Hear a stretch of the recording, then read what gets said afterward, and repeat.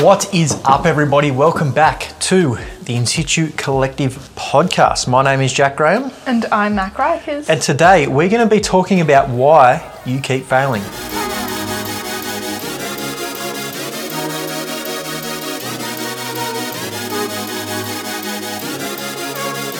So we wanted to do this episode to give you a resource to come back to whether you start something and feel like you've failed or you haven't succeeded. This is just a good resource to come back to because... It's not you, it's the diet or the program. Exactly. Yeah.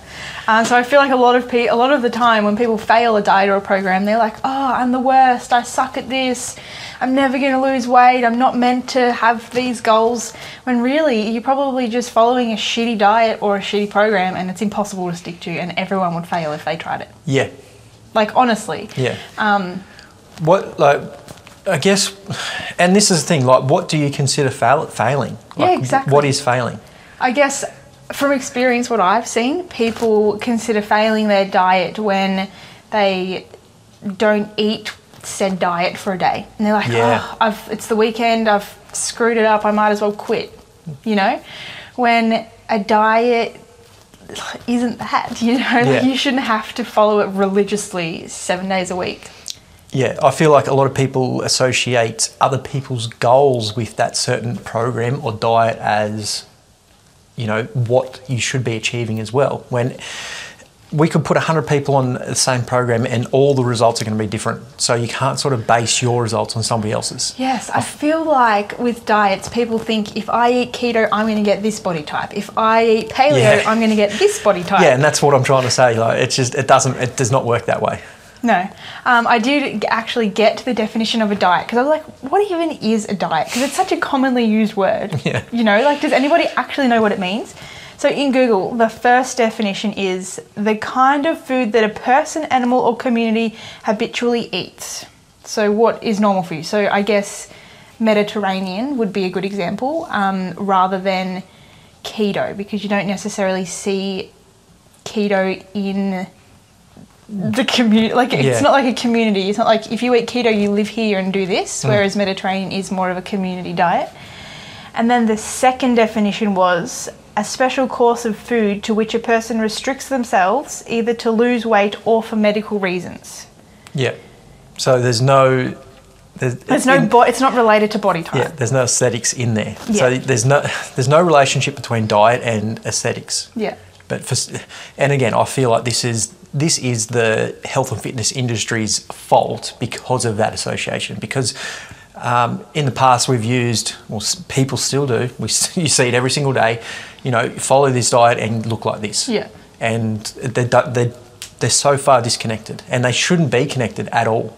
Yeah, I don't think so. And I feel like, why should you have to label it? Like, why should you have to be like, okay, I'm going to change everything and I'm going to eat this way and this is my, like, are you labeling it temporarily, permanently? Are you going to permanently be on a diet? Are you permanently keto now? You know what I mean? Or is it just until you get the outcome goals? And I feel like every client consult that I do, the most amount of time we spend on any one question is, what have you tried in the past? So I ask that question, like, what diets have you tried in the past? And out of any other question, we spend so long talking about it because people try so many different diets and they don't get results. And I feel like I'm always a service like us is the last place they go. Like, they try everything under the sun to get the results, but then paying for somebody to actually help them make a diet that's theirs, you know what I mean? Yeah. That isn't like this cute little package deal, I guess. Yeah. And people do just keep trying and failing and trying and failing. And the more you try and fail, I feel like the more likely you are to fail. Yeah. Because you've done it so many times before, it's almost like you're expecting it. People are like, oh, I tried that, but I didn't think it was going to work. I thought I would try it because my friend tried it. And if you're going with that mindset, of course it's not going to work. I feel like there's one key thing there that you just brushed over as well. So when you sit down with the clients, you talk about these things and you talk about the outcome, what they want to achieve and all that sort of stuff.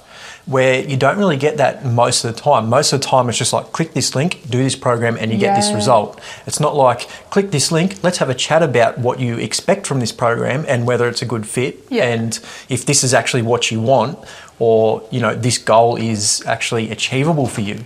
Like, a lot of the time, if you haven't done anything for 10 years and you've been very sedentary for 10 years, you can't do, there's very little programs or stuff that you can do. There is, but they're very unhealthy and unethical to do to get your results super quick. 10 years, it's going to take you 2 years to get any sort of progress. You're undoing 10 years of bad stuff. Yeah, and I feel like people just completely disregard that. Yeah. They're like, oh, I'm starting now, so next week I should start to see change. Whereas if you started eating like highly processed food now, you probably wouldn't gain weight for a couple of months, a couple of weeks, you know, like it's even harder to lose it because your body's expanded and now it's got to shrink itself. Research has actually shown that the more diet attempts that you make, the more likely you are to regain even more weight. Isn't that crazy? We'll link that, like, it was a really good study that I read. Well, I guess Jack can link. Show notes. Below. But there was another study. I found this great journal called Appetite, and obviously there's a lot of studies on appetite in it. And one of the studies published in this journal investigated the role that psychologically banning food, such as chocolate crisps and sweetened biscuits, may play in dieting failures. So the researchers found that those with a tendency to overeat who were told to not eat these favourite snacks of theirs for 24 hours ended up consuming 133% more of the food compared to the people that weren't restricted. So, like, if you start, we're throwing all these diet names around, none of them are necessarily bad, like keto, paleo, it's just each they all have for their place. own. So, like, say you start keto and you can't have bread. I can't remember what keto is. High fat. Low carb. Oh, yeah. So no bread. So say you start that and you quit bread, then you're going to, by the time you comes around to a party or a dinner or the weekend even. You have a few drinks. You're going to be like, give me all of the bread. That willpower's gone and you're just like, bread. And 133% more likely to overconsume those foods, which is nuts. Like, you're literally setting yourself up for failure by cutting out everything that you enjoy eating. And I feel like we've said 101 times in the past, just start adding good things instead of taking away your favourite things. I guess with the program, we've sort of brushed over, it's not you, it's the program. And I feel like that's, a lot of people get into health and fitness and do like the high intensity, super sweaty, loud, fast classes, you know, which... and again, this comes down to what... We all see those, you know, videos where, you know, they're doing the hot, sweaty workouts and they're ripped, they're looking good. So you automatically just assume, without even thinking it, if I do that exercise, I'm going to look like that, because it's just a process of evaluation in your head. So that's, you know, you see that, so that's what the outcome must be. But, and again, not ragging on any type of fitness or, you know, all that sort of stuff. It all has its place, but there's some that are suited better to other people. Like I said, like, if you haven't been moving for 10 years and you go straight into HIIT training, it's going to be very unhealthy for you. There's already enough stress on your heart and all your organs carrying extra body weight. And if you add that more stress in, then, you know, you're adding more stress to the heart, which can cause all sorts of issues. So again, there's other ways of doing it. You're going to get the same results and the results that you actually want, but let's take a different path to get there. And you can't do that by just, you know, jumping in and hoping for the best. And not having that, like, consult, like you said, with the nutrition as well. Like, you got to know what is right for you. We're not like copy and paste humans. We're all very different. And it's going to be different what works for you and what works for somebody else. So I guess we've talked a lot about why it doesn't work. So you're probably thinking, how do I succeed in a program or diet? Firstly, from a nutrition perspective, I guess I would say to not tell yourself that you're going on a diet. Because then it automatically puts a lot of pressure on you to have these standards and maintain this healthy eating and things like that, I would, like what we do with our clients is just focus on behaviour change rather than saying, here, this is what you should eat. Just take this meal plan and eat this for the next rest of your life and you'll get results. Because we want people to be able to still have a life. Yeah. You know what I mean? So behaviour change is obviously key because somewhere along the line you have built these behaviours that are negative and cause you to not exercise and go through these crazy diet cycles. So I guess you've got to work on those bad behaviours and build more positive ones, which is where we harp on about habits a lot, I guess. And I think in the media you see a lot about motivation, like you've got to be motivated to exercise and motivated to eat well, and you've just got to like self-regulate and have self-control, but those things also come and go. Like they're literally emotions, right? Like one day you can wake up and be super motivated, the next day you're like, why am I doing this? I'm going to quit. So habits come into it, I guess. If you build habits that just support you to not rely on motivation to exercise, to not rely on motivation to eat well, and it's just like, it's more natural, I find, then it works a lot better. Yeah, and we sort of brush over and talk about habits like, yeah, you just change your habits. But it's super hard changing habits. Hard.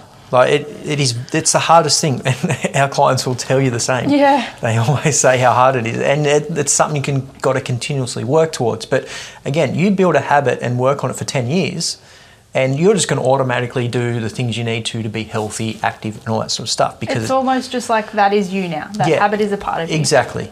So I feel like you talked about, what makes a good, like how you're going to stick to a nutrition plan or a diet. Best. So it's sort of the same with exercise and programming. You don't have, and this is the thing, everybody thinks you have to change everything at once. Mm-hmm. Change little things. Just add in a little bit of exercise here and there, and see what results you get, and start adding more and more and more. Okay, over time, I'm talking, you can add over 12 months. Don't add everything in all at once because your body will probably reject it. Like you'll be fine for a week and then you'll burn out and then you won't be able to do any more, or injuries, that sort of stuff. So just add in little bits. The best plan or action you could take to start, like sticking to a good program, is getting somebody to assess you. Make sure you're moving right. Because if you start doing exercises that sort of hurt or niggle or are uncomfortable for you, you're not going to want to do them. You're going to quit. Because everybody's done exercise and it's been a good pain, but there's also bad pain in exercise. Yeah. And if it's always bad pain, you're going to associate it with bad things, and you're not going to be enjoying it. So why would you do it? So get assessed, add little bits and pieces in at a time. That might be through a physio or a PT. So do what they say and then start adding a little bit more on top of it. And on top, it could just be a walk. Yeah. A little bit of resistance training and then go from there. I guess into the habit side of exercise, people a lot of the time are like, well, what habits do I choose to help me exercise? Because it's like exercise is completely separate. I feel like a lot of people think of it as like go to the gym and do this 1 hour of exercise, whereas like Jack said, it could just be a walk. Yeah. And I guess if you start to make habits that remind you, or almost like trigger you to think, oh, let's go for a walk, or let's sweep instead of blow, let's, I don't know, do 10 squats every time I brush my teeth, you put your sneakers at the door so that you remember to go to the gym almost. Like there's so many things you can do in your environment that will support you to help you avoid failing as well. Like I guess it's not just the program or the diet on paper, it's also everything around you that's going to encourage you to keep going. Whereas like we both said, if you just download a program or just download a meal plan, then it's just like, here's this piece of paper and nothing else around you changes. Whereas if you want it to stick and you want to do it forever and you want to be healthier and fitter and live for longer, then you need to change everything. Yep. You can't just change just one part of your life. Yep. So we've talked about a lot, and for everybody listening or watching, make sure that you just take a little bit on board Yeah. time. Like, we've given you a lot of info to take in. Maybe you need to go back and re-listen or watch this again just to get a bit of idea of where you should be going and what you should be looking at or shouldn't be looking at. And just implement a little bit at a time. You don't have to change everything. But if there was one thing you could give people to do to stick to their habits or stick to the next thing they do, what is the best thing, one piece of advice you would give them? One piece of advice? Yep. Okay. I just found this the other day, and I would say focus on the feeling after whatever it is you're doing. I know that sounds a bit complex, but if you want to eat better, focus on how you feel after you have had a healthy meal and you're like, yes, I'm going to lose weight, I'm going to be stronger. That's how you feel when you eat a healthy meal that you've prepared. Same with exercise. After you exercise and you feel like on top of the world, you feel so good about yourself. I think we forget, even us, forget to pay more attention to that because that is what will keep you going. Yeah. Rather than just thinking, oh, I have to go to the gym. Rather than thinking of it as a chore or something you have to cross off your list, think about how you're going to feel afterwards. And it'll be like, you'll be far more inclined to want to do it.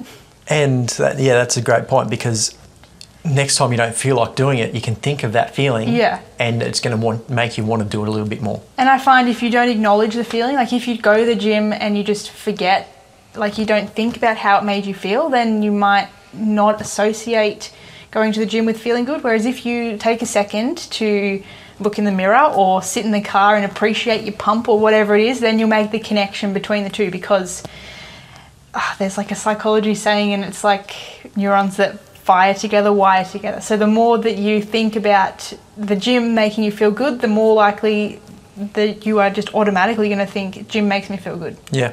And I've definitely noticed that in my clients. So when clients finish and say, I enjoyed that, I feel good after the workout, and every time they come in, they got a smile on their face coming back into the gym because they know they acknowledged last time how they felt. Yeah. What's yours? Did I just still the best one? Maybe.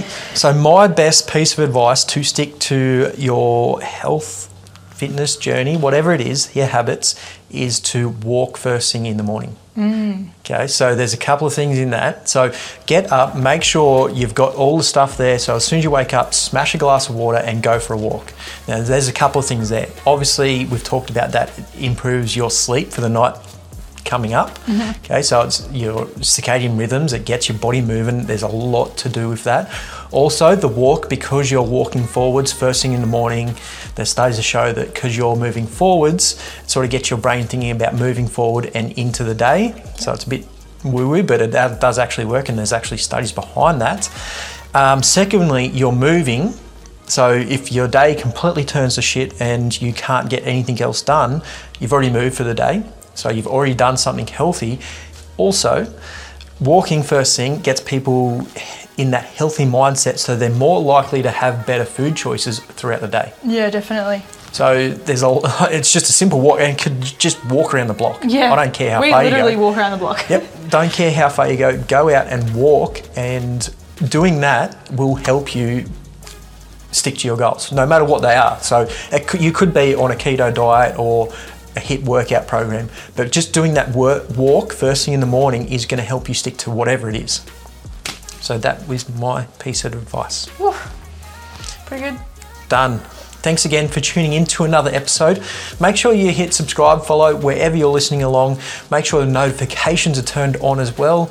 Helps us reach a few more people. If you've got any comments or if there's anything that you feel like we've missed in this episode, please reach out, hit us up on socials. You'll find me at Jack_in situ on Instagram, and I'm at Mac_in situ. You can use that pretty much anywhere, and you'll find us on any social platform. And we'll talk to you all in the next episode. Bye.